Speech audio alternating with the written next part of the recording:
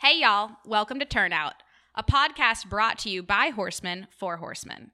I am Carleigh Fedorka, blogger, shout out a Yankee in Paris, pensioned thoroughbred farm manager, racing enthusiast and thoroughbred retrainer, and equine scientist. With me is John Wilkinson, the marketing manager at Equithrive and editor extraordinaire. We've teamed up for years for a variety of platforms, but never exactly this one, a podcast. I have heard from so many of you following blogs that you want to know more. More science, more training, more stories. So here we are.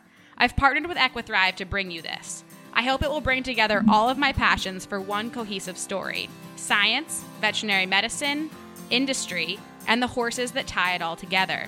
So get those ponies turned out and tune in. I hope you enjoy.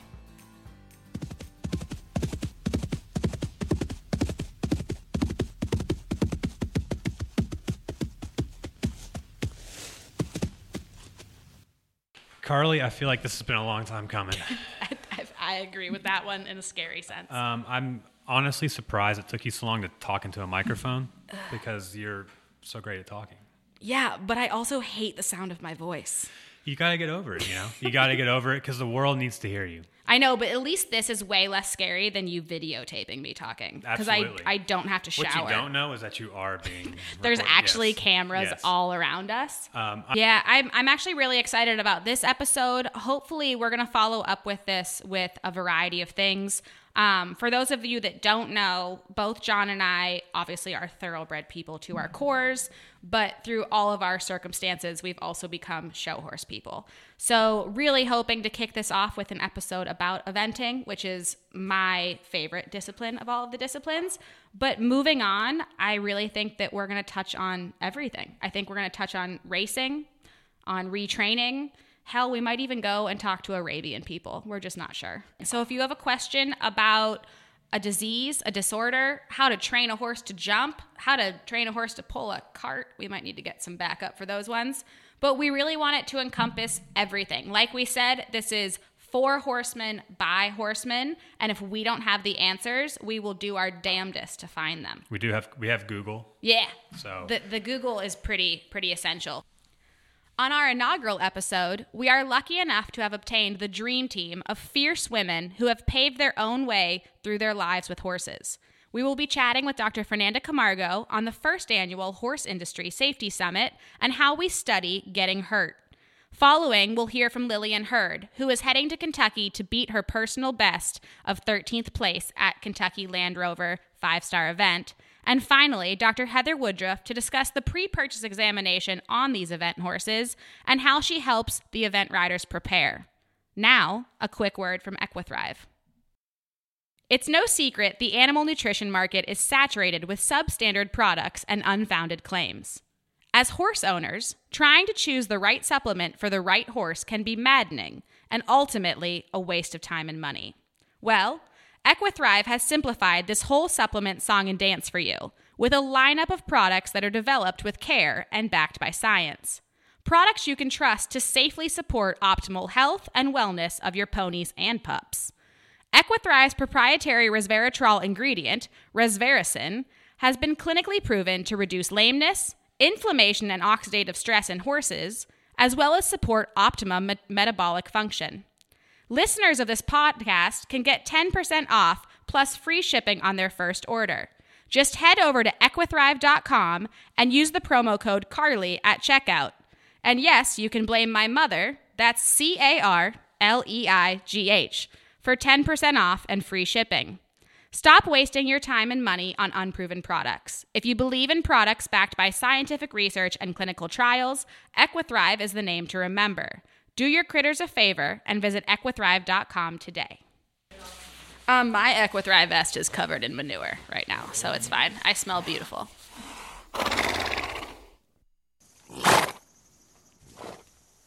Dr. Fernanda Camargo obtained her DVM in Brazil before heading to the States and gaining a PhD in veterinary science with a focus in toxicology and pharmacology under Dr. Thomas Tobin. Shout out, Dr. Tobin. She now works as a faculty member at the University of Kentucky in their equine programs and is the 4-H specialist for the entire state. In her free time, though, Fernanda enjoys spending time with her son, singing karaoke unprovoked whenever needed, and long hacks on my thoroughbred Nixon, but only when her quote-unquote very safe quarter horse is scared of saddlebreds. So, today we're going to be talking to Dr. Camargo not about the fact that her quarter horse is quite breedist, but more so on the fact that she is quite the advocate for studying horse handler and rider safety, and the fact that this coming Tuesday on April 24th, what is the date? 23rd, we are going to be hosting the first inaugural Horse Industry Safety Summit. So I wanted to touch base with Dr. Camargo, who I'll just be calling Fernanda from here on out, on a few things. Most importantly, why safety? Like, what got you into studying safety? Okay, so first of all, let me just say that my horse is indeed very safe for the adult amateur that I am. And we can tell you he's not safe by the fact that she got on my grade 1 placed thoroughbred to ride home. He is safe if he is taking calming supplements. And not exposed to saddle seahorses. That's correct. So what got me into studying safety? So about 10 years ago, when the World Equestrian Games came to Lexington, we thought it would be, so when the UK healthcare was decided to be the one, the big sponsor. The sponsor and the ones providing medical care to everyone in Lexington at that time. So we said, you know what, this is a great time, for us to put things together and talk about safety. And this is when we formed a group between the College of Ag and UK Healthcare and a number of other organizations called Settle Up Safely. As we got together with these like-minded people, which included physicians, psychologists, physical therapists, nurses, all these people that are also horse people, we just started to learn so much more, and we started to do more research and more reading into safety and into practices that we do, and just talking with each other how the culture of horseback riding is. If you're not dead or going to die in the next 1 minute, you need to go back on the horse if you get thrown. Yeah, and just to touch on that, we talk about this quite a bit in the Saddle Up Safely meetings about the fact that we as equestrians are almost encouraged to just swing back on. Not Don't almost. get checked out. Not almost. We're 100% encouraged because people say you're going to teach your horse a bad lesson. Yeah, exactly. It's a horse issue, not a rider issue. We're more respectful of the horse. So as we study more, and we did a little research and saw with about 380 people, and we decided and we saw that about 64% of the accidents, horse-related accidents, could be prevented. And the person actually knows, and they say, about 60 of them say that it could be prevented if they had done something else. They felt that was going to happen. So looking back at that, and I'm just so interested because as I age, right, and as I became a mother, I grew up riding horses in Brazil, working cattle with, ranch horses all my life. I did my jumping lessons and equitation lessons and all sorts of those things too. But I mean, safety was just, you're working cattle, right? Yep.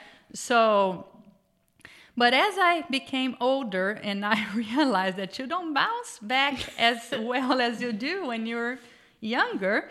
And after I became a mother, my world just changed because now there is a reason for me to live another day. Yep. Not that I didn't want to live before, but the thing is, if I got hurt before, it's immaterial almost. But now I can't afford to get hurt. My new motto is that post 30, there's two things that get a ton worse: hangovers and horse falls. I swear, we just don't bounce back post 30 in either of those situations. I do bring medication from Brazil to treat hangovers if you want me to hook you up with that. I just use horse drugs. Robaxam, Surpass, they do great for the human. So anyway, I would have to agree with you. So that's when I started seeing, and by studying traumatic brain injuries and concussions, I started to see that it's really a mistake for you to ride a horse without a helmet. That's the least that you can do. Your brain is the most important part of your body, and helmets don't, and then people use a million excuses not to wear a helmet. They say, well, it doesn't protect your neck. Okay, but it protects your head. But it doesn't, but my hair, or I feel hot or whatever. So there's so many different reasons not to wear a helmet. But the truth is, a helmet may not protect from a concussion, but there are now new technologies that even may protect for concussions, but it will definitely protect your head against more severe traumatic brain injuries. And so this is like now we're in the 2010, 11, 15, and so on and so forth. And that's how I became more and more interested in studying horse-related injuries and what leads, the mechanisms, how these people get injured, the body parts that people injure and all that, and what kinds of injuries will make you stay longer in the hospital and spend a lot of money. So let's touch on that, obviously on two things. Dr. Camargo and I have had numerous conversations about all of this, but we always assume that rider safety is simply a helmet. And that's a huge part of it. We are studying how helmets function. There's the new MIPS technology coming out, which you touched on. But more so, what are we looking forward to in this horse industry safety summit? Because I think that that's one of the greatest misperceptions, is that it's just going to be about helmets. And there's so many other ways that we can not only study safety, but also promote safety. So can you touch a little bit on who's going to be talking, what we're going to be educated on? Oh, absolutely. No, and horse safety is, so helmet is obviously to protect your head, but there is everything else horse related. I think one of the most important things, in my opinion, is the horse rider suitability. Mm-hmm. So you can't put me on Nixon and hope that I survive, even though I did, or put you on Chief and hope that you survive, which you did. I was in a much more dangerous predicament You were in a that very day. dangerous predicament. On the Palomino quarter horse. But it made me realize that I wasn't the bad rider. Yeah. It was him. The problem was him. So that was good for my ego.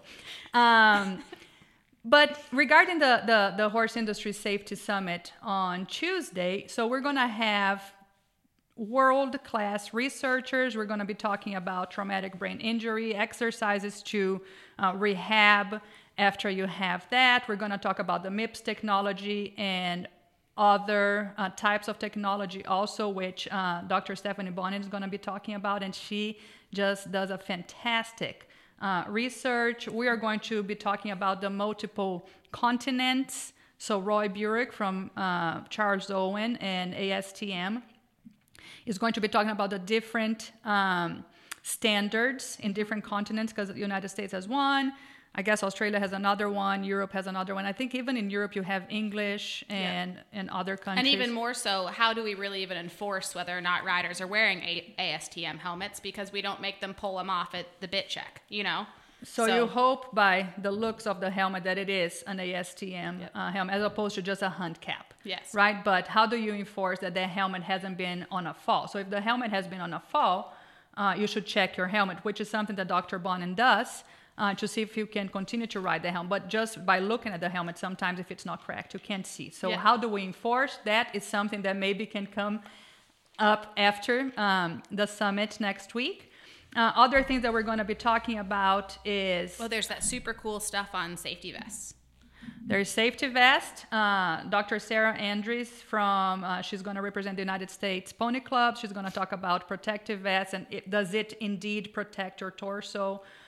Which, as a matter of fact, is when you have accident, it is the part of your body, maybe because it's bigger, but that's accidents to your torso is what is going to lend you to stay longer in the hospital. So arms and legs break more, but organ laceration and rib fracture and all that will make you go from the ER and be admitted to the hospital. Do you know if she's going to be talking at all about air vests and the deployed vests that the eventers are wearing these days? I should say, and fox hunters and random people. I don't know. So just on a tangent. But it's something you could ask her, even if she doesn't. Yeah, probably going to ask her. I fell off last week wearing just my safety vest and not my air vest because I hadn't refilled my air canister from my last fall in my safety vest. So I just went and cross-country schooled without it, like a true brilliant scientist that I am. And I fell, and let me tell you, the safe one, Mac, my safe one, not the one I put you on. You always fall from him. I know, which is it's always when you let your guard down. Yeah. But I will tell you from an N of 1 in my scientific study that it hurts more to fall off without an air vest. The air vest. So Interesting. my scientific research tells me that we should promote them, even though they cost $1 bazillion. Well, No, and other riders, so like I am an amateur rider, but other professional riders will use that all the time, and they claim that it has saved their lives. It's mostly supposed to be able to deploy and protect your tailbone because it falls down and also come up to your neck, so it almost comes to your helmet. I landed flat on my lower back where my actual safety vest covered, but it still hurt really badly, and there were some chosen words screamed. Yeah. The dog park at Masterson send your heard canister me. to be filled. Oh, no, I have extras. You just bought 12 more. Yeah, Good. they just weren't in my... I bought like a dozen when I was still riding Nixon, but I don't fall off of Nixon. It's fine. Oh, my gosh. Okay, so even more so than helmet and safety, we also have some talks on the non-rider, so just the handler. So we're going to have talks also, we're going to have 2 panels, and these panels are going to have riders and handlers, and we have Hall of Fame jockeys that are coming. Pat Day, Chris McCarron are coming to talk to us. We're going to have Richard Picken. He's a show jumping coach. Yeah, Richard Picken designs a lot of our show jumping courses and also trains a ton of our Olympic level eventers for He does, show jumping. yeah. So he trains Boyd Martin, Philip Dutton, yes, correct.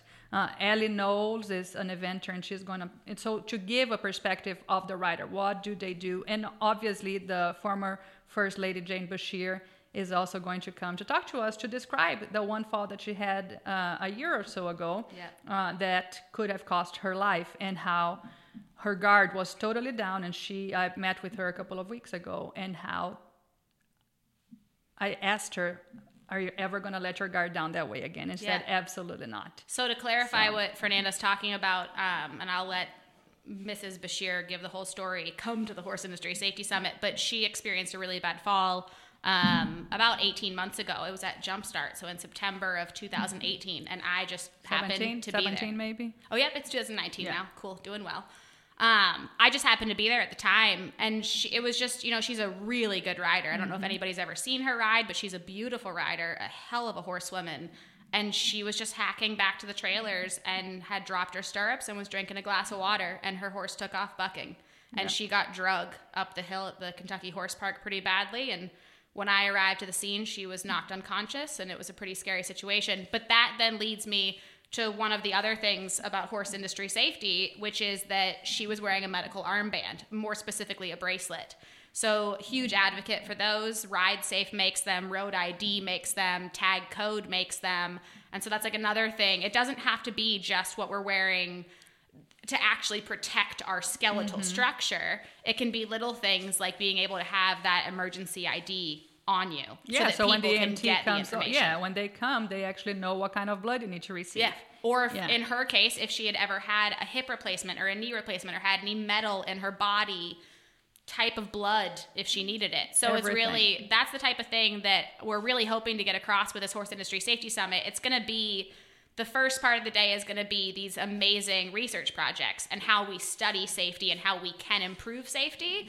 But then these panels at the end of the day that Fernanda was talking about, and having riders like Allie Knowles, but also trainers like Richard Picken. And then we're also going to have industry members that actually can change some of these policies. Exactly. So the last panel of the day, there's going to be multiple industry and organization representatives that are representing the Jockeys Guild, the United States Equestrian Federation, the United States Eventing Association, Keeneland, the NTRA, National Thoroughbred Racing Association, and the National HBPA, to talk about how can we, as an organization, how can they, because they may be making rules, they may be making adjustments to try to protect the riders.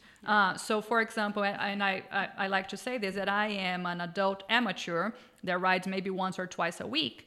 And if the day that I'm riding, if I don't feel good, if my horse doesn't feel good, if he's a little bucky, I don't have to prove anything to anyone. So I can simply dismount my horse, go home, and I can always ride tomorrow. That's the truth. Yeah. Because here's the thing. I have good horses. If he is feeling ill, bucky or whatnot, I know there's something wrong with him. And that's one of the things that I like to mention also, is that a lot of the times horses act out of pain somewhere. So I don't know if they need a chiropractor adjustment. I don't know if they have muscular pain, as opposed to being behavioral. And we getting back on the horse, maybe it's the pain hasn't been fixed. Yeah. So a lot of the times we think it's behavior, and it isn't. So I think it's important for people to understand that a lot of other riders are professionals, so they actually have to be on the horse, and they don't get paid if they are not going to ride 10, 12 horses a day. And that goes for in the situation of jockeys. And also sport horse trainers. If I pay you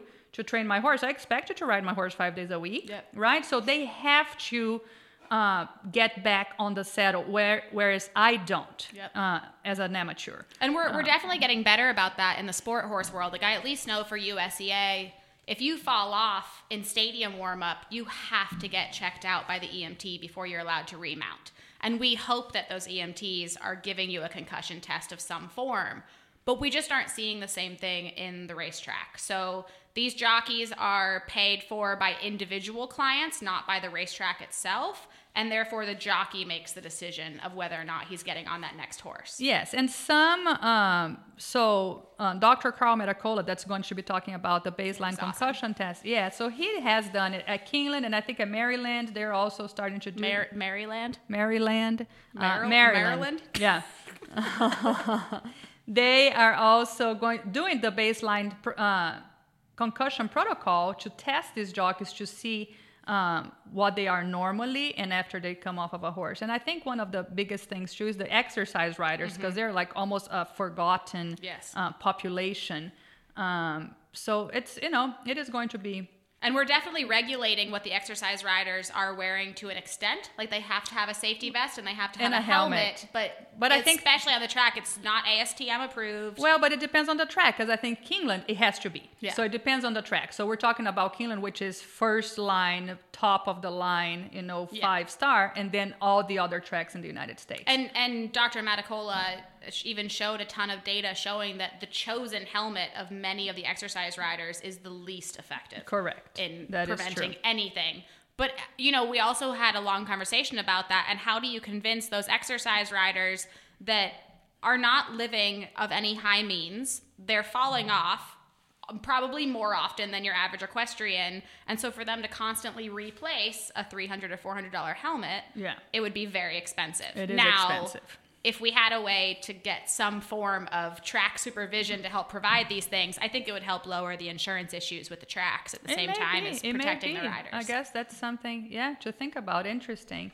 So the thing is, too, we have developed an app, which is a sideline concussion test. So just go to your app store and type in Saddle Up Safely. And the app comes on, and it's adapted by the SCAT test, which is sideline concussion assessment test, which is sports concussion. And so it's on your app because it is a form, the SCAT test, but nobody has a form, paper and form, when they are at the barn. They may have in sports events such as a football game. But everybody has their phone on, so you can quickly, your friend, as you're laying down after being thrown from a horse, they can quickly assess and it's not going to diagnose a concussion. It's just going to say, call 911 now. This person needs to be airlifted, or no, you can drive this person to the hospital. So that kind of assessment. So it's not any diagnostics whatsoever. And I think this is obviously totally off topic from what we're promoting with the Horse Industry Safety Summit, but there also is the new app that SmartPack has out now. Have you heard about this? I have not. Tell me more. I haven't used it yet. I probably should, because I ride alone all the time. But it is for riders who are riding by themselves. And you turn on the app and say, I'm starting my ride. And if you fall off and you're immobile for, I think, greater than 2.5 or 3 minutes, they immediately call your in case of emergency numbers. So you can set it up to call your mom or your husband or your wife or your brother, whoever, your priest if you want to. And it'll just immediately dial that number when you've fallen off. I've heard it works great. I think it's awesome, especially for people like me who are riding outdoors by themselves on a daily basis. My greatest fear, though, is that I'm going to fall asleep and have not turned it off. And that's going to call me as I'm falling asleep. But I've been told it doesn't do that. Well, I guess then it's going to depend on who your in case of emergency person is. And if it's Luke, I don't think he's going to care. Well, unless he's been up falling a few mares the night he's not going to like it. Yeah. But if he sees it's 2 a.m, I think she's sleeping. She's not falling from a horse. So in my dreams, probably in my nightmares. No, I really think that it's such an important thing to talk about. Fernanda jokingly asked me to be on the committee of this conference and then also the board of Saddle Up Safely. And when she asked me, I said to her, you know, I am not a safety freak in any way, shape, or form. Why me? But it is so important that not only that we get the perspective of people that are showing saddle seat and it's not socially acceptable to be in a helmet, or are doing barrel racing. Like, we're really making progress with a lot of these things and getting it to be more cool to do it. And we talk about just how much the dynamics changed, and even the industries that didn't used to have safety equipment. You look at the hunters. When my mom grew up doing the Maclays in the 1960s and 70s, there was not even a chin strap on the helmets. And it was cool to have a navy velvet hunt cap. But now it's cool to have a SAM shield. And a SAM shield is actually a very safe helmet. So a lot of what we're doing, it can become culturally acceptable if we just get it to be cool again. And the best evidence of that is eventing. You put stuff in fun colors and sparkles, and eventers are going to wear it. And I don't want to pick on saddle seat industry. And I think that industries, as when they start seeing more accidents, we are more reactive than proactive. And I think there hasn't been a lot of accidents in the saddle seat industry, and because those horses are not prone to rearing or bucking because of their conformation. That is true. But you see more kids in the saddle seat industry now wearing, even at the World Championships in Louisville, they are wearing helmets now, which I think is great. For barrel racers, we see more helmets being worn. Now, obviously, I oversee the 4-H horse program in Kentucky, and we mandate helmets to everyone. And I do think that as a mother, and everybody that is a parent should. Why? So you may choose not to protect your head, but why would you choose not to protect your kid's head? I think that's the most astonishing thing, in my opinion. Yeah. That parents just put, no, he can do this, and this horse. No, it's a horse. When we are on top of a horse, our head is about 7 to 8 feet from the ground. So when we fall, and if we're jumping, now we're talking about 12 feet off the ground. And if you ride my horses, it's like 16. Then it's like 19 feet off the ground. So the thing is, you know what I mean? We can't, this is not a joke. Well, and also if you instill those things to young children, it becomes a habit. It used to be not cool, but now, my son, for example, where's my helmet? Which he outgrew his helmet, and I need to buy another helmet, so he hasn't been able to ride in the last 2 weeks, and somebody's not happy. But the truth is, you can't ride because I haven't ordered a helmet yet, but I will soon. It's my mistake that he can't ride. And it's funny because we always get the argument, and this is the inaugural episode of this podcast, so I don't know if all listeners know, but I grew up riding Western. I went and I worked in Wyoming and broke out a ton of young stock and also did rodeo. And I never wore a helmet the entire time there. I do now. I've seen too many of my friends have really catastrophic falls. I've seen people die. And I refuse to let myself do it. But the argument that we always get is that if I post a picture of myself on Facebook riding one of my thoroughbreds in jump tack and I don't have a helmet on, I get heckled. But if I post a picture of 10 years ago when I worked in Wyoming and I'm in my rope saddle in the mountains, I don't. And that bothers me more than anything because I was as dangerous in a situation in Wyoming as I am now, if not more so. First of all, I was falling off in the Bighorn Mountains on rock. So not this cush AstroTurf in the arenas around Lexington, Kentucky, but more so I fell off more during those 2 years in Wyoming than I've ever fallen off of these thoroughbreds. But if you're in a Western saddle, it's more socially acceptable. And that shouldn't be the way it is. It's just as dangerous. Number one, every time we ride, we should hope and try our best to not fall. The idea is to stay on top of the horse. And that's why one of the talks is going to be learn how to fall. The land safe people and they are coming. Also doing a clinic with the University of Kentucky eventing team this coming weekend. So I think Saturday and Sunday. Yeah. So that's a really cool they came for that, system. Yeah. I was taught land safe at the age of 4 on a Shetland pony. So I guess tuck and roll, but try not to even try to fall before. Like try to hang on, and if you see you're not going to hang on, don't just give up ship, like as soon as the horse gives one buck, in my opinion. It's like, because sometimes I should be giving this talk to you. No. Hold on, Fernanda. Hold on to the horse. I don't fall often, Carleigh. I actually haven't fallen in a long time. That's because you dismount. Definitely, because I have nothing to prove. But I think the best thing about this safety summit is the fact that we're bringing different people from different organizations, trying to find commonalities amongst all these organizations that are coming to represent at the summit. And we're trying to increase the safety for all the riders and handlers. And how can we do it? How can we make safe cool? Yeah.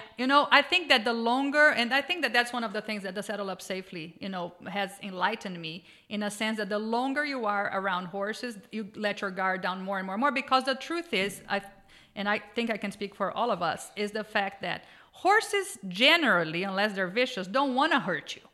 Okay? So if they did, they would. There would be many, many, many more accidents than what we see. My horses want to hurt me sometimes. Well, Frank is wanting to kill you, has been, and he will probably. And Frank isn't the one I'm worried about. Well, Frank bucks you off all the time. That's my quarter horse. Yeah, exactly. So horses don't want to hurt you, number one. Number two is that most of the times, even if we are unsafe, nothing happens. And that's how people just get lazy and don't take safety precautions every single time. When you have a farm and you go to the barn, like wearing flip-flops or, like who doesn't do that? I do that almost all the time at night when I go to do my night ride, because I'm not going to have a horse. I'm going to see them outside of their stall, and I do. Should I do it? I shouldn't do it. I should be wearing boots, or I should be wearing closed-toe shoes. That's the truth of it. And then if I'm wearing flip-flops, I shouldn't even be close to a horse, but then I see a cut, and then all of a sudden I see myself inside a stall with flip-flops, with a horse, and it is not okay, and that's being lazy. It's Do you know not what right. will stop you from wearing flip-flops around The horses? day he steps on me. Or if you have to deliver a foal and you get all that amniotic fluid on your feet.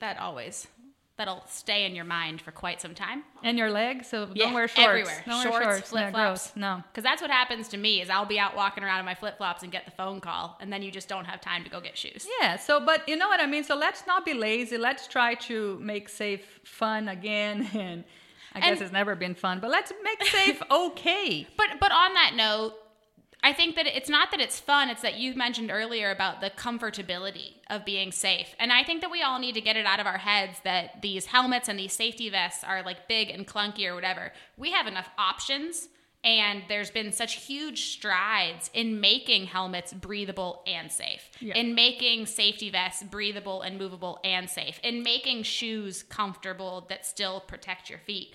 So just because your helmet that you wore in 1975 fit your head weird, guess what? There's other options out there these days. We have helmets for oval-shaped heads, square-shaped heads, octagonal?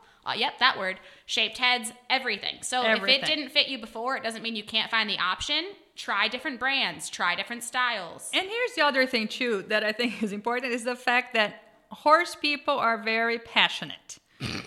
So they get emotional over a subject, and we need to remove the emotion from it and just rely on the facts. Yeah. So don't be so emotional over your Caliente helmet. Yeah. I mean, go for the bulky one that's going to protect your head. And I think, like you said, all these helmet manufacturers have improved so much in making the helmet more sleek, because, it's hard to look sideways when you have such a bulky helmet on your head.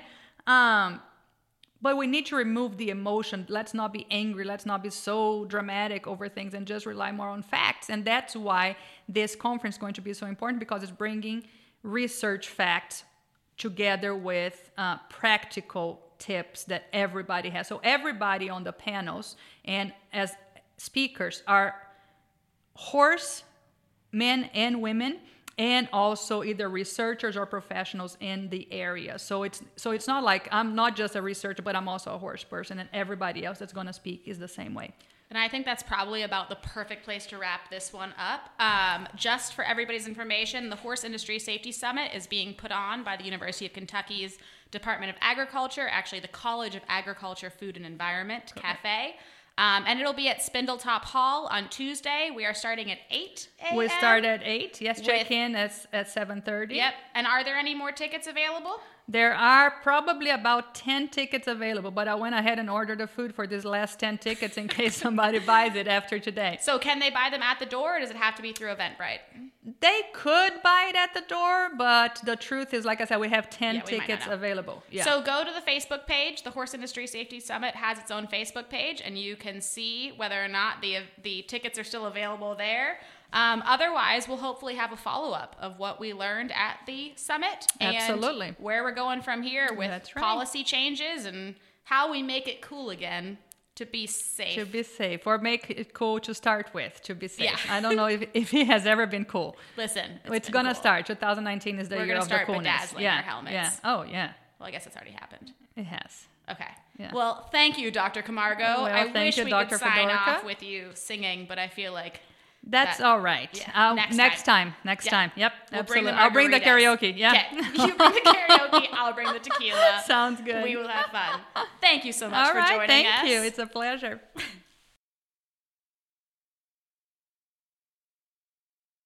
Okay.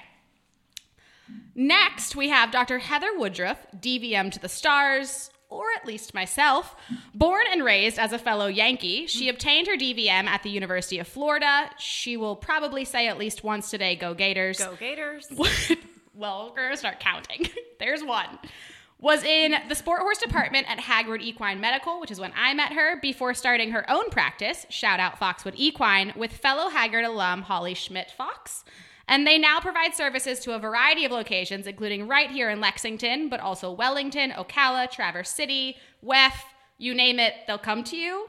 And the coolest thing about Heather is that she is certified in acupuncture and is also an eventer herself. Thank you so much for coming and talking to me. I'm really excited because I feel like this is just going to be one of our phone calls recorded. It really is. It really is. And yes, we might have to do some bleeping if it is going to be like some of our phone calls. Just a little bit of bleeping. And we won't talk about, how terrible my horses are or anybody that we don't like. It's fine. It's fine. It never happens. So I met Heather, probably, look, we already have to bleep that. Gosh. Yeah. Probably a decade ago. Yeah.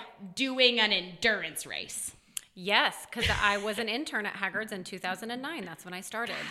And I was still trying to get into vet school. Yeah. Look so where it we're was now. At an endurance race, no less. Yeah. 2 eventers playing with Arabians, trying to see whether or not their heart rates were normal and their temperatures were normal. Sound-ish. Which basically leads us to what we're going to talk about, because we're going to do the same thing. Yes. Only with not Arabians. There might be an Arabian. Is there an Anglo-Arab at Rolex? Probably not. not. Rolex? Not Rolex. I think, last year there was. Yeah, last year there was. There was that little mare. Mm-hmm. I don't remember who that was, but I honestly haven't even looked at the list this year to tell you. No, and there's only like 45 people entered, which is scary. Small. But also might make our day on Saturday go real quick. Yes. Which nobody will complain about. No. So I mentioned Saturday because part of Heather's job at Land Rover is acting as one of the volunteer veterinarians on Cross Country Day. And I, myself, drive one of the equine ambulances. So we are a radio call away from each other. Mm-hmm. And if anybody wants to experience Rolex from a safety perspective, that might be the best way. Darn it, Land Rover. Yeah. That might be I'm going to number how many times you say Go Gators, and you just count me and Land Rover, and whoever has the highest number has to buy a beer. Win. Nice. Okay? I like it. John will start keeping track.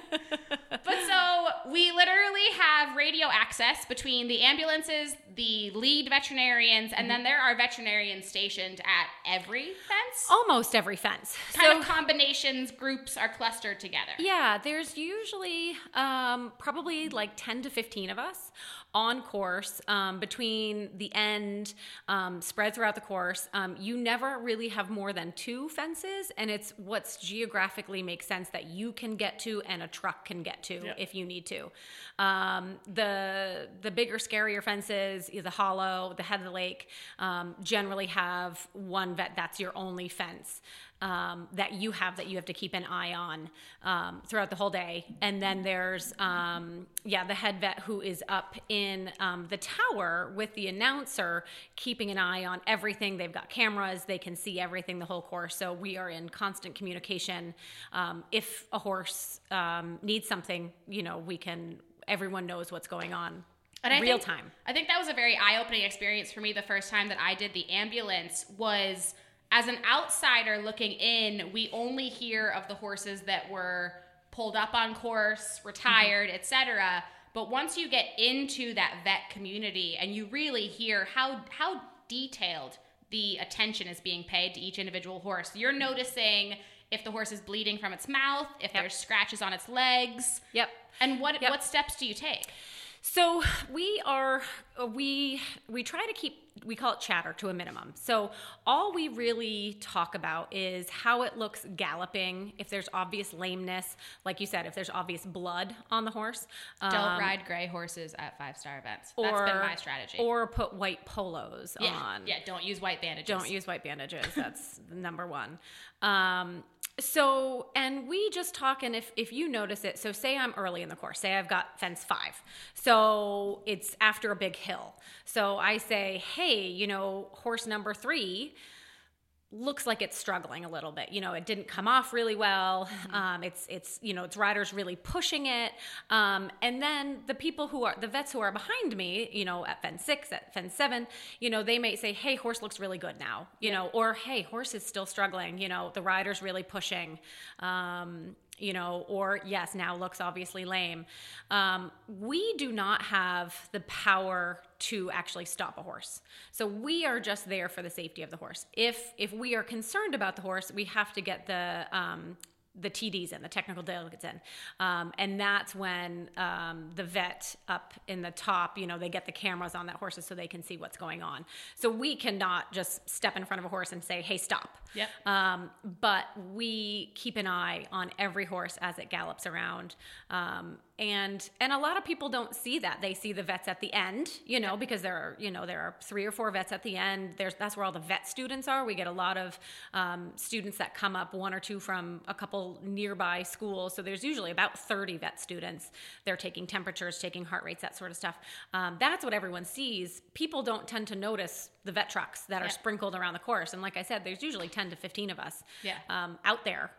Just keeping an eye that everyone has a safe and hopefully, healthy ride. That's the goal every year. And to add to that, if a rider does fall or a horse does fall, we obviously have the EMTs and the ambulances, and Lord knows there's a helicopter waiting in the middle of the cross-country course, and everybody sees that. But in that way, we can attend to both. So while the EMTs are paying attention to the rider, it's not spectators that are grabbing the horse. We have veterinarians and vet students that can really just be there right at that moment. Yep. And there's also area stewards, I think is what they're called. They're still FEI officials. And so if I need help, so a rider has fallen or a horse has fallen and I need extra hands, yes, it is. We don't let the spectators come and handle them. There's the other vets will come help, because usually that creates a hold on course. So another vet can come help me. The area steward can come help me and do crowd control. Yep. And some of us, our techs are with us too, if we have technicians with us, so there's usually an extra body or 2 to hold the horse if the rider can't hold their horse. And then if something happens, we give it a quick look over and we make that decision. Is it safe and healthy enough to walk back to the barn? Yep. Do we need a transport or do we need an ambulance? Yep. So we can say, yes, it's sound walking. Yes, it's breathing heavy, but it's fine. Yes, it can walk back because it's hard to mobilize those ambulances and those transports. So we always want them to be able to walk back, and walking is better for them. Yeah. Especially they've galloped half the course. They need that walk to cool out. And we've definitely gotten into that conversation as well, where people assume that eventing is so similar to racing, where if they see a horse step on that trailer, it means it's a catastrophic injury or it's a devastating issue. Guys, if you guys see a horse get on the trailer, a lot of the times it's because we're so concerned about crowd control. Yes. We're so concerned about having that horse walk from the hollow all the way back to the barns that it's just safer and easier to put them on a normal trailer, not a lifted trailer, and just get them back to the barn. So don't assume the worst. There's a variety of, like I said, safety options, not just the vets, but we have trailers that are for if the horse is injured, and then we have a ton of trailers for if the rider's injured, but also more so just to prevent that crowd surging. Because you'd be amazed walking down that main road past the Rolex arena and Walnut arena. That's the last place you want a horse that's studded to be walking. So moving kind of on, we obviously, like you said, we know about the vet box. We're obviously checking to make sure these horses are returning to a regular vital signs, temp, respiration rate, heart rate. But then we get back to the barns. So can you kind of elaborate into what we're seeing being done? It's an FEI event. We've already, talked to Lillian Heard about how that basically negates your normal medication. No medications. So what are we doing for these horses to kind of rehabilitate them post cross country to get them ready for stadium? So depending on the weather, fluids are allowed, and in the heat and the humidity, which sometimes we have and sometimes we have we don't know 45-degree rainy day. Some of these horses do come off a little depleted and dehydrated. So fluids are always good for recovery. So a lot of these horses are getting fluids. And other than that, it's just really good horsemanship, really. Their legs get iced, they get walked a lot, bandaging on their legs. Certain liniments are allowed, certain are not. So you have to be very careful on what you're putting on your legs. A lot of these horses get acupunctured. Acupuncture is great for recovery. Massages, body work. I don't know many people who chiropractic after cross country, but definitely before. Usually they get chiropracted, before the event, really. And then it's just all the walking. I think it's really interesting to note that because we kind of have a lot of PR going out right now of the fact that we're losing horsemanship. Mm-hmm. And there definitely is both sides to argue, but you go back to the barns at these even lower levels, but especially at the 5-star level. And yes, there's different people doing different things, but you can't say that any of them don't care about their horse. Like they are totally just going to town trying to make sure that their horse is as healthy as possible. And like we said, without the assistance of medication, right? Without masking anything, they can't. Like these horses are going to be drug tested. Yep. Yeah. And do you know, are most of them drug tested? Is it random? How does it work at a 5-star? They usually do, I think, the winner and the second place. They do anything that is abnormal. So a very unexpected result. So maybe a horse that, didn't do so well in dressage and then somehow, came back gangbusters for cross country. Listen, that could just be a good old cross country horse. And that is true. And that's what's harder actually in the eventing, because there are some of those horses that are just high strung, second to last in dressage all the time and finish really, really well. So they will do that. And then it is random. So they do pick, and I don't know how many they pick every year. Yeah. I don't know if it's like 5 every year. But I do know it's generally a large amount. It's generally the first and the second place and then a couple other. Cool. Mm-hmm. And do you know, we obviously have gotten into this idea of drug testing humans. So are there more humans being drug tested at a larger event, or is it kind of status quo? Honestly, the only event that I know that they drug test humans at is young riders. Interesting. Yeah. That makes sense. Yep. Yeah. Well, and there are some very important heart medications that are technically illegal. Yeah. And people with heart issues have not been able to compete at high level because of their medication that they're on, that they, to keep their heart beating. That's really scary. So that is honestly the only FEI event that I know of that they drug test the people at. I'm sure they do. Yeah. I'm sure, yeah. Well, we know they did it at Ocala. We know they did it a couple of other places. It's just, we just don't see, like, I wouldn't know what the human drug tester looks like. Is it the same? Is it the same Is group? it the same? Probably Are they just asking you to go pee in a cup? No, Taking your blood? I think they take your blood. That'd be really, no thanks. No thanks. Yeah. Good with horse needles. Not great with human needles. It's fine.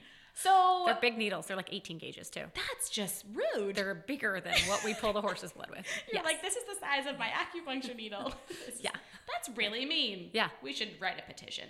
No, probably not. It's not gonna change it. Maybe don't fight with the drug testing people. Okay, so we have gotten the horses walked. They've gotten fluids if they can. They've gotten body work.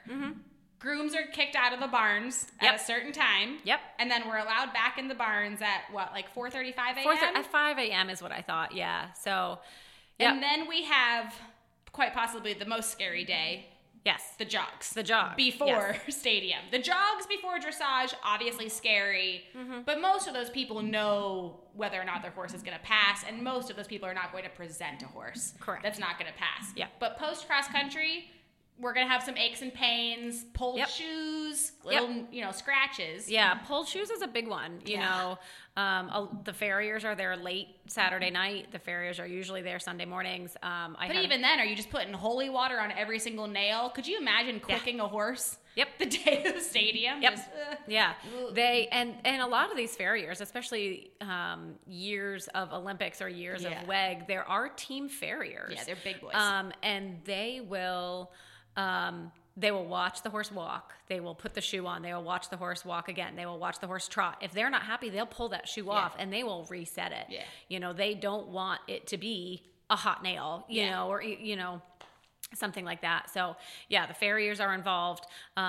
Usually, and especially at the 5-star level, the riders are usually pretty savvy. Yeah. So a lot of the riders will jog their own horses, and just, say, okay, they look good to me, not everyone has a vet that's there. There are a lot of vets that are there Sunday morning watching the horses jog before they go to trot ups. Yeah. To not, again, that we can give any medication, but we can acupuncture. Yep. We can say, hey, go cold hose that leg for another 20 minutes. Keep walking it, say, hey, or just say, hey, this leg looked really tight yesterday. It does not look tight today, and it is sore. Yeah. Kind of being a little bit, we don't really need the voice of reason, but at the same time, that's so hard to make that decision without that second opinion, that backup person supporting you to scratch on that big of a stage. Yep. And the vets, the delegation, they do not actually touch the horse at the second jog up. So they just watch the horse jog. There is a hold vet, and if the horse does not jog fit enough to continue, that the hold vet goes and palpates it. It's not the FEI delegate that does that. And then the hold vet can palpate it and then pass it. Once it's touched, is it done? Nope. So they go to the hold vet, they get palpated, they get re-jogged. They cannot flex and jog off like how we do a normal lameness exam. They can do what's called a passive flexion. So they can sit there and crank on its ankle and put its leg down. It cannot jog off after that. But you can tell a lot if you crank on a horse's ankle and it really resents it, tries to snatch its leg away.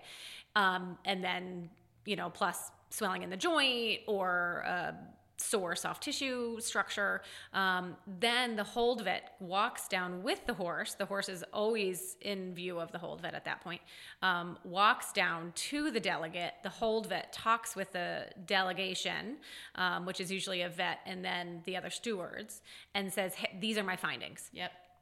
It hoof test positive. It did pull a shoe yesterday, or it's sore on this structure, or it's not sore when I, touch it anywhere. It doesn't hurt, it doesn't resent any flexion. I cannot find a reason for it to be sore. Then you have the choice to represent. So the hold vet does not pass you or fail you. It is still the delegate. Okay. So if they find something, the rider can at that point choose to not represent. Yeah. So they can choose to withdraw at that point. If you've seen your ankle or your fetlock of your horse being flexed and your horse goes straight up in the air. Yeah. There's a good chance you're saying, we're done. Yeah. Or, worst case scenario, oh gosh, this suspensory branch is really sore. When you touch it, it's hot, it's swollen. Yeah. They can choose not to walk, they represent. Yeah. But, a lot of times, if they can't find something, they will jog again. And then it's up to the decision. And it's hard because it's fit to continue is the actual statement. Sound is not the actual statement. I was going to ask you that because I know you and I have joked about this a ton of times. There are horses that are very serviceably sound, but they have an irregular gait. Correct. And it's so hard, to say like, okay, we're going to jog this horse more so in front of people that don't know him, don't know his history, and their version of soundness might be different than ours, but more so like, what is the standard? Is it a 1? Like, what is the lameness level that makes them flag it? Is it any unevenness? Usually, especially at Land Rover, especially that big, and it's going to be different per delegate. Yeah. They might be, for me, and so not being a delegate, I am a FEI treating vet, I am not a delegate, but like for me, if I see a horse that's lame up front, if I can see an appreciable head bob, that to me is too lame. Yep. If I see a little bit uneven behind, I'm going to be a little bit more relaxed on that, especially if it has, you know, a history of it palpates fine, you know, it's not sore to any flexion, you know, and it's just a little uneven on its hips, you know, that's probably going to get a little bit more of a slide by than if it's got a head bob, it's probably not passing the jog. And do you think that kind of goes both ways where, like, if we know it's more of a hoof issue and it just tests sore, pulled a shoe, whatever, that's a little bit more of a... I think if it's got a head bob, even if it's from a shoe, even it's, you know, it's sore over this spot on the nail. If it's got a head bob, it's probably not doing stadium. Which is a bummer, because Lord knows we've all been there. You have that pulled shoe. It doesn't matter how well it's reset. It doesn't matter how well the foot was preserved. Yep. You run around, gosh, how many 7 miles of that cross country course, even if it's boggy. That foot's still going to be a little bit sore. You're still going to hurt. And there's a lot of stuff that we can use, going back to the idea of what's legal and what's not legal. Things like Magic Cushion were flagged for FEI. I think they finally have, like, changed the concoction. I think there's two different. Yeah, there's like an extra strength that's not allowed, and there's a normal one. But there's stuff like that where, to you or me, to get done, we could go for a cross-country school today and be like, you know what? I'm just going to put some poultice on my horse's feet. And a lot of that stuff they can't do. So there's only so much that you can do for that pulled shoe that would be general to do on a daily basis. Keep that foot iced and really just hope that, if you lose a shoe, that just a lot of hydrotherapy. A lot of hydrotherapy. You know, you really just hope that, you know, the farrier doesn't quick him, you know, or just that foot isn't beat up, you know, because galloping what they gallop is tough, you know, and we jog them on a hard surface, and that's going to show it even more. And it is. I think that's the one thing we have to appreciate, is that it is darn close to cement. Like, that we are jogging them on for the jogs both on Wednesday and Sunday morning. Like, this is not the beautiful, you know, synthetic footing that you're seeing in the Rolex arena. No. So a horse that maybe they've already taken him to an arena and let him go for a trot, and he could be trotting perfectly sound in that cushiony, rubbery, mixtured footing. But you put him on the pavement, and you're going to see a totally different picture. It's basically packed dirt with a little bit of grit so that they don't slip. Because we all know those horses like to do airs above ground. Listen, just because my horse goes Bambi during jogs doesn't mean every other horse does. Oh, but they do. There is like little butterflies and circus music in Mac's brain, and it's fine. We still love him. The Chronicle just did, like, on their Facebook, did, like, the best airs above ground from the previous years, and it was like Parker, Clip Clop, all the airs above ground. Okay, but Mac doesn't do airs above ground. Mac does airs below ground. I know. Like, we go to flex my thoroughbred, and instead of, like, jumping into the air and throwing himself in happiness, he just lays down. It's fine. It's totally fine. Okay, so any last words of wisdom? Do you have any tidbits for the competitors, for the spectators? Are you excited about one thing? Oh my God, I am excited every year. Saturday's the best day of the year. Spectators, if you hear someone say, get out of the galloping lane. Get out of the galloping lane. I literally had to drag a very oblivious lady around 2 years ago because she almost got creamed by a horse because she just was walking in the middle of the galloping lane. Lord. Not even near a thing. And, you know, just good luck to all the competitors. Wait, roll back to the spectators. If you take your dog off its leash, we will hunt you down. And then we will take your dog away from you, and you'll never get it back. It'll be very, like, I don't know, the guy from Taken. Just, you will never see the poor dog again. You might think you have a good dog, but do you really have a good dog? No. Yeah, who was it? Was it Buck that got chased by, like, a German Shepherd a couple years ago? I don't remember. If you become that person, we should put, like, a most wanted list on the front of the Kentucky Horse Park. All dogs on leashes. Or just don't bring your dogs. Yeah. Like, let's be honest, there's really very few dogs that want to stand around for, like, all 6 hours while you peer over people's shoulders. So, just don't bring them. If you do, have, like, a backup plan. Leash. And if you do, have a real leash, not a retractable one. That's my sales pitch. Anyhow, so back to who you're excited about. So, no, we just hope every year that, you know, it's a good, safe year, and everyone completes. And, you know, we on the vet side about it, you know, we talk about it before cross country, we talk about it after cross country, we talk about the fences that were briefings, problems. there's debriefings, there's everything. everything. There's so many things. We talk about the briefings. footing. We talk about, you know, what fences rode well, you know, and the delegate vet does have all those notes, and she takes it to the course designer, you know. So last year I was at the Normandy Bank, and God, that's a scary fence to be at all day. I think it rode. I was at the head of the lake last year. It rode exceptionally well. You know, I had a couple bobbles, a couple people popped off. You know, one horse did splits over A, you know, but recovered and jumped B and C, no problem. So, you know, we talk about all those things, and, you know, we just want everyone to make it home. Yeah, that's really 100%.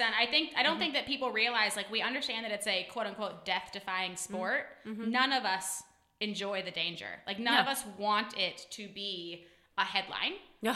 And it's more so just watching the best of the damn best on the best of the damn best, jumping fences that make the rest of us poop our pants. Yep. I would like to sit there all day and not leave my truck. That is my goal every year. I don't want my trailer to move. Yep. It never has. Yep. Yeah. Knocking on a ton of wood. Yep. And I hope it never does. But we are there in case, and they hire the best of the best to be there in that case. And I think that's the thing that every spectator or fan or even person that doesn't like eventing needs to know. That we are there. Yeah. And we're trying to keep it safe, and they're doing the best they can do to have the best people there to do that. Yep. Well, I think that's an awesome place to end on that note. You know, it's only in a few days. We have been checking the weather. It looks like it's actually going to be amazing. Again, drum roll on the wood. Yeah. None of us want to be in our wellies and rain pants. Or scarves and hats. Oh, I just sit in my trailer in a seat. I open the center ramp. I sit in my little folding chair, and I cover myself in my horse's coolers. See, the vet truck, I can't really do that. No, you really can't do that. So if I sit in the vet truck, then I can't get out. If I sit outside, people start talking to me. Asking you to hold their dogs. No, I've never been asked to hold a dog. I have been asked to treat the Outriders horses before. Oh. Yeah, so that happens too. Which we're there for, you know, and we just send those back because there's vets in the barns, and we send those Outrider horses back to the barns if they need treating. But yeah, no, the goal is to only talk about good things and, you know, tell people that we're there and not move the truck. Yeah. Unless we absolutely have to. So. Yeah, cool. Well, same for you. I look forward to seeing you on Saturday. I know, bright and early Saturday morning. We'll do our Air 5 as we drive past each other. But more so, just the best of luck to all the competitors. It's the biggest weekend in North American eventing, and we hope everybody comes out, supports everyone, does a lot of shopping. Don't look at your bank accounts right now. It's fine. Nope. And don't tell your husband that you're coming. That's my main strategy. Yes. I think Luke knows. Probably. Luckily, I don't own a horse right now, so my husband is pretty safe. Until I buy a horse. Also, side note, even if you don't own a horse, there's a ton of shopping, which Heather can expand upon later. Is there a bug on me? You got it. Ah! You got it. Heather's like motioning to me that there's something flying on my neck. You got it. It's fine. I think this isn't taped because you guys would have just seen a full-blown panic attack. Okay, well, I will sign off. Dr. Woodruff, thank you so much for coming. It was lovely to be here. It was fun. I only said Rolex twice, and you only said Go Gators once. Go Gators. So I owe you a beer. It's fine. I'll bring it to you on Saturday after cross country. After cross country. At the Grand Prix. Yes. Everybody come to the Grand Prix at 4:30. Yes.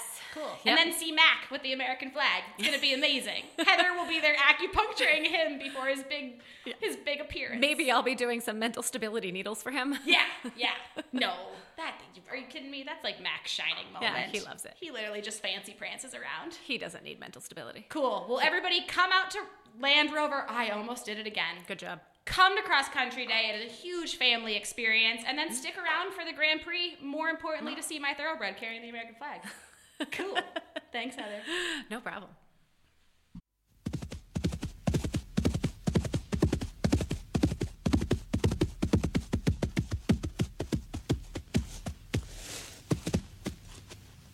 Okay, so next we have Lillian Heard, who is not only one of the up-and-coming future stars of our U.S. eventing team, but also, in my personal opinion, one of the prettiest riders to be seen out on course. I even remember Karen O'Connor saying that it was just a damn shame that you weren't in the equitation ring. Obviously preparing for the upcoming week at the Kentucky Land Rover 5-star event, which I am sure I will mess up and say Rolex at least once during this interview. Fun fact about you, Lillian, that actually John, my lovely producer, just told me is that you have a double major in literature and foreign affairs. That's right. Which using it well. Yeah, we might just have you weigh in on what's going on in the Middle East. It'll be fun. Yeah, I'm sure I'll sound like I know what I'm talking about. You're like, it's been a few years. Yeah. But, basically, we're just super excited to talk to you about your preparation for this massive event. You obviously are competing Barnaby, LCC Barnaby, and right. I think that you'll agree with me that we're all just crossing our fingers and toes that you're going to beat your personal best of 13th. Correct? Yeah, definitely. I think, it's a possibility. Like, the horse is pretty seasoned at the level and has the ability to do well in all three phases. He's also a little bit unpredictable, a little bit high-strung, a little bit emotional. So aren't all the good ones? There's, like, every event, I'm either, like, going to do my best or going to do my worst, and I never have any idea which one it's going to be. That's always a great feeling. Yeah. So he can be a little bit, cause me to have high stress as well. But he's been preparing really well, and, he knows how to do it. Like, there's no question about that. I don't envy the riders that are on horses that don't know, like he's jumped that size jump a billion times. There's no question about that. He's jumped every skinny, every corner. Like, he knows how to do it. I just need to, like, pull on him and get him to turn, and because he's a fast, bold horse. And so that's really where my head's at now, like, getting ready to hopefully ride. Like, if I ride my best, he's going to do it. But if I ride my best, which is the hard part. That's really actually interesting to hear, because I had this mental realization the other day. I'm sure you're about to give me, like, a come to Jesus lecture about it because you've seen me ride. But there is just something, I feel like there's something about the highest levels of this sport that you either have it or you don't. And I was thinking about this while schooling a more technical element out on cross country, and you have to think so quickly to get through those competitions. Yeah. Heck yeah, you can be sitting on a horse that's going to help you and is going to lock on to a skinny or an angle jump and want to do it, and that's the right. component. But you have to be able to jump, sit, land, shoot. And that I don't think a lot of that can be taught. I think that you were born with it. Yeah, no, I think you have to think really quick, but not just once on course. You have to do it over and over again, and that's where I've when I've had a problem, it's been like, I did the 10 combinations before perfectly, and then it's like just that 1 millisecond at the absolute top that you can't afford it. You have to be on your game the whole way around, and you have to have control of your nerves and your sort of focus. If you go out there terrified, which you're going to have a little bit of that, but, if you go out there really feeling that way, it's so hard to actually ride that quickly. And luckily, my first horse, Whitey is what I call him, but Share Option was his show name. Probably most of you guys would recognize it because he's been around Kentucky a lot of times, but he did the whole thing very slow. Yeah. So he taught me, I did get to learn it a little bit because he did it slower, and he didn't need me to be super fast with my instincts to make sure that I could get it done because he was so, relaxed and rideable throughout it. So definitely Barnaby, I've got to be like 100 times faster and totally ready to like shut anything down. We're too far to the left, we're too far to the right. Oh my gosh, we're jumping, out here. Like that just happens the whole way around. So you're right. That's without a doubt the hardest thing about it. I've been spending months preparing for this event with like this event as my sole focus. Of course, I've got other things going on, but it's like what's in your head. And you're going to the dressage shows, and you're going to the show jump clinics, and you're worrying about, this, that, and the other. And then when it comes to like a couple of days before the whole thing, you're just like, oh crap, I hope I can get around the cross country. Obviously I want to do well in the other stuff, and I plan to, but that's what it's all about. That's when it comes down to crunch time. That's what you're thinking. ooh, I hope I can ride this well, That's breaking that down a little bit, because I definitely think that's some of the stuff is why I wanted to talk to you of all people about this, is that you've done this a few times. Like, how many times have you come to Kentucky? I think this will be on my 6th year, but I've had a couple horses for a couple of years, so maybe like my 8th time around it or something like that. So obviously it changes horse to horse, but let's break it down. So what does the preparation look like? And also, how does that differ between, say, Whitey and Barnaby? Like, what is the preparation this year compared to the first year you went? Yeah, so your main things are you got to kind of look at your calendar, look at the date of Kentucky, and count back from there and say, how many events do I need to get ready? How many gallops do I need to get them fit? And then maybe what sort of schooling shows, dressage shows, I do a lot of dressage shows, lessons, like what do I need to not only get to this event, but hope to improve at it. Whitey always needed a lot of galloping kind of early on in the season, and then like for me to lay off him when it got closer to the event because he would get a little bit sour and kind of lazy, and like I needed him coming in feeling like really, really strong and fast and wonderful, whereas Barnaby, I kind of want to come in with him a little exhausted. Like, I don't want him to be feeling too awake because I need him relaxed, not just for the dressage. I need him relaxed for the whole thing. So, which is funny because he's not 100% thoroughbred. He's mostly Irish. No, correct? He's got no thoroughbred in him. He's got like 32% or something. So I always joke I think he's a whole lot less of the thoroughbred. Like he's got the mindset, but definitely not the blood. But so I changed my plan this year just a little bit in the sense that I've sort of been galloping all the way up till today. I did my last gallop on him. When normally with Whitey, I would be kind of already all done with that and just kind of hacking him now and trying to keep him like full of energy. But because Barnaby's come a couple years in a row too, I've sort of been fine tuning my prep, and like they did a combined test at Fair Hill today for the 4-star horses to be able to do the test, and I've done that in the past with him, but what I've realized is if I go into the dressage ring here and he blows up, then there's like I can't like go to another one. It's sort of like too late.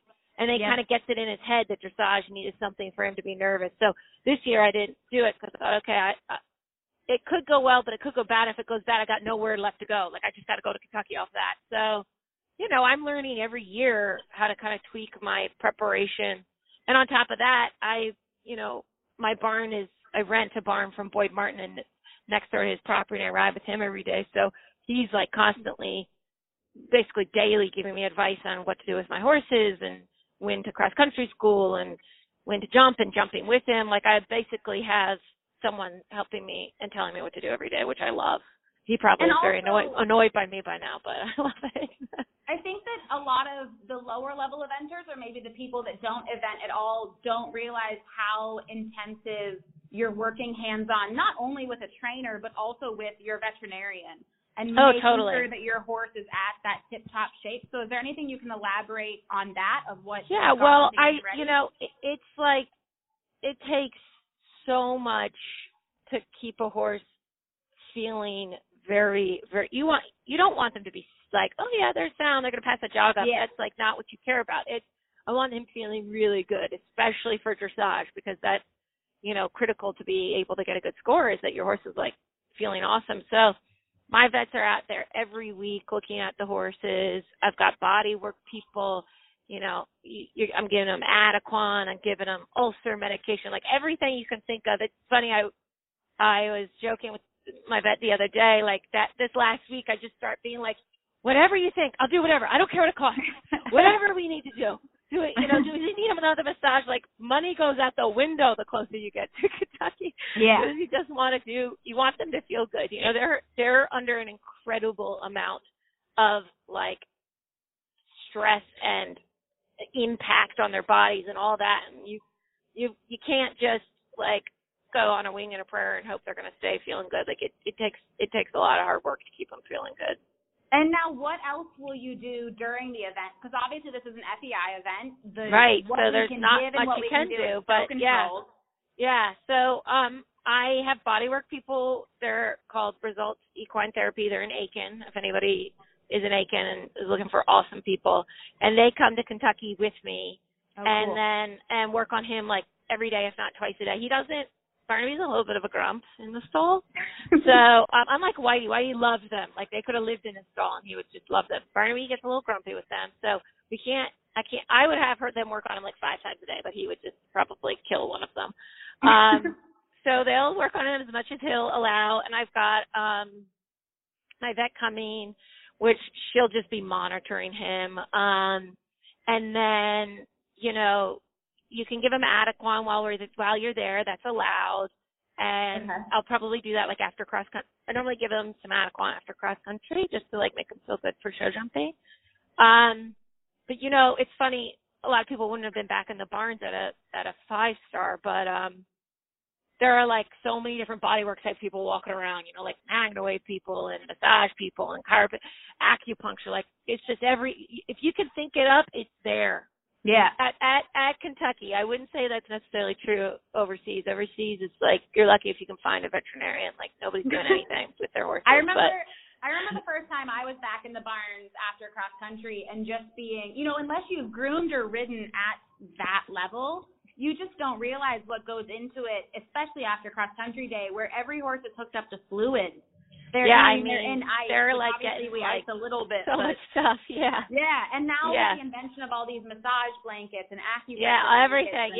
It's all going on. That's right. And probably what we're really like messing with is maybe a like 2%, 3% improvement in our performance the next day, but we'll take it. We'll do everything we can for that. We do it for 0.05%. Yeah, exactly. So you kind of touched on the fact that it's Kentucky. It's different. It feels different. You obviously we kind of consider you one of us here in Lexington because you come here so a lot of time there. Clinic. But you go to the horse park during what is now Land Rover. And it just feels differently to everybody. Do you still get that feeling when you pull into the horse park? Yeah, totally. It doesn't feel quite the way it did the first time. Yeah, that's but I think that was like utter terror. Like I think that's what I was actually feeling that time. I think that's going to be my first prelim. So yeah. Probably my first prelim on like my young horse too. So we're all doing it over and over again.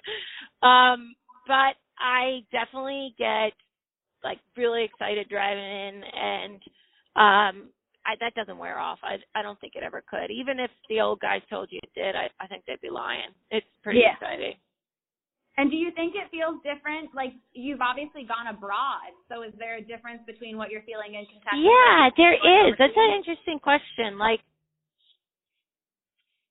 I want to go, and don't get me wrong, I want to go overseas and compete at all these events, and that's like my goal in the future. But there's something, and I think there will always be something special about Kentucky. Like it's different.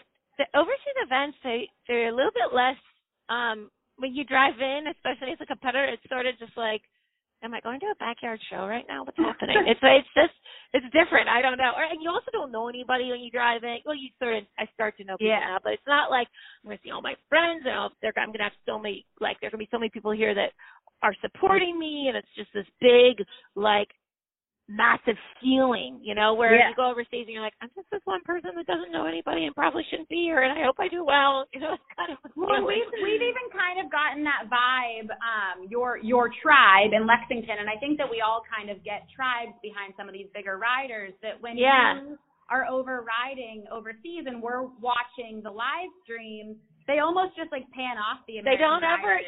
like look, nobody will even know I was there every time. Whereas which is fine because I'm like, oh, good, nobody saw me miss at that fence. But when you're here, there's people screaming your name for every fence, and we're definitely. I think American eventing has had such a little bit of a lag between when we really had those medal people. So we have so much support for those riders that are up and coming and doing well, and we've heard their names, and you really root on everybody. Granted, all of us are still rooting on Mikael Young and William Fox. Right, of course. But, exactly. But it definitely is. This is a different vibe. Yeah, it's a different vibe. You're right. Yeah, no, you're exactly right about that. And is there like anything else really that you're looking forward to? You know, obviously you say it's cross country is the big day, but obviously you're a beautiful show jumper, a beautiful dressage rider. Like, what is the one element of next weekend that is going to be like your give it your all? Well, you're right. Show jumping, I would say, is my strongest phase, with this horse anyway, and with Whitey as well. So, it probably actually, I like practice at the least. I'm sort of like, when was the last time I show jumped? I should probably do that. Now you're going to go get on today. Yeah, I'm like, girls, tack Barnaby up. I've already did a show jumper. But I tend to be able to, like, get excited. I mean, I'm obviously really nervous, but an excited feeling for show jumping because I'm not as nervous about it. Cross country, kind of beforehand, it doesn't feel like, oh, yeah, I'm ready to go do this. I'm sort of like, oh, God. Oh, no, maybe I shouldn't be doing this. You know? And dressage as well. Dressage is definitely my worst, my least confident phase. That's Barnaby as well, though. I'm not going to take all the blame on that. So, yeah, I guess I'd say show jumping, I'm excited about, but in my week before a 5-star optimistic phase, like, I'm looking forward to all of it. I want to go do it. I want to do it well. I don't want to be disappointed. Like, I want to be as good as I know I can be and as good as my horse can be. And, you know, I actually haven't had the best run at my last. I've had okay runs, but I could have done a lot better at my last 2 5 stars. So I'm sort of ready to go and put that behind me and get the job done. And is there a different feeling of the fact that we only have 1 5-star in North America? So it's literally like one or done, and then you have to wait till next year for that redemption ride. Yeah, exactly. So it's pretty high stakes.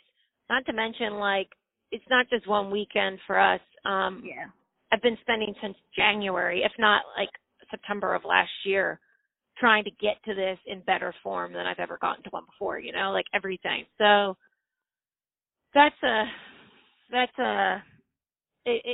lot of pressure there to do it properly. Okay, so just to break it down for listeners that can cheer you on next weekend. Okay. What is our goal for dressage? What are we hoping for under? Okay, so my last 3 4-stars, I've gotten like, I think a 36 point something. Okay. Silva and I always joke that Silva's my dressage trainer, Boyd's wife, and we always joke that I'm like, well, if nothing else, you're very consistent. But I actually have to work really hard to get that 36 because that's what I get when he's calm. So imagine if he wasn't calm. So I would like to get below a 36. That was just going to be that.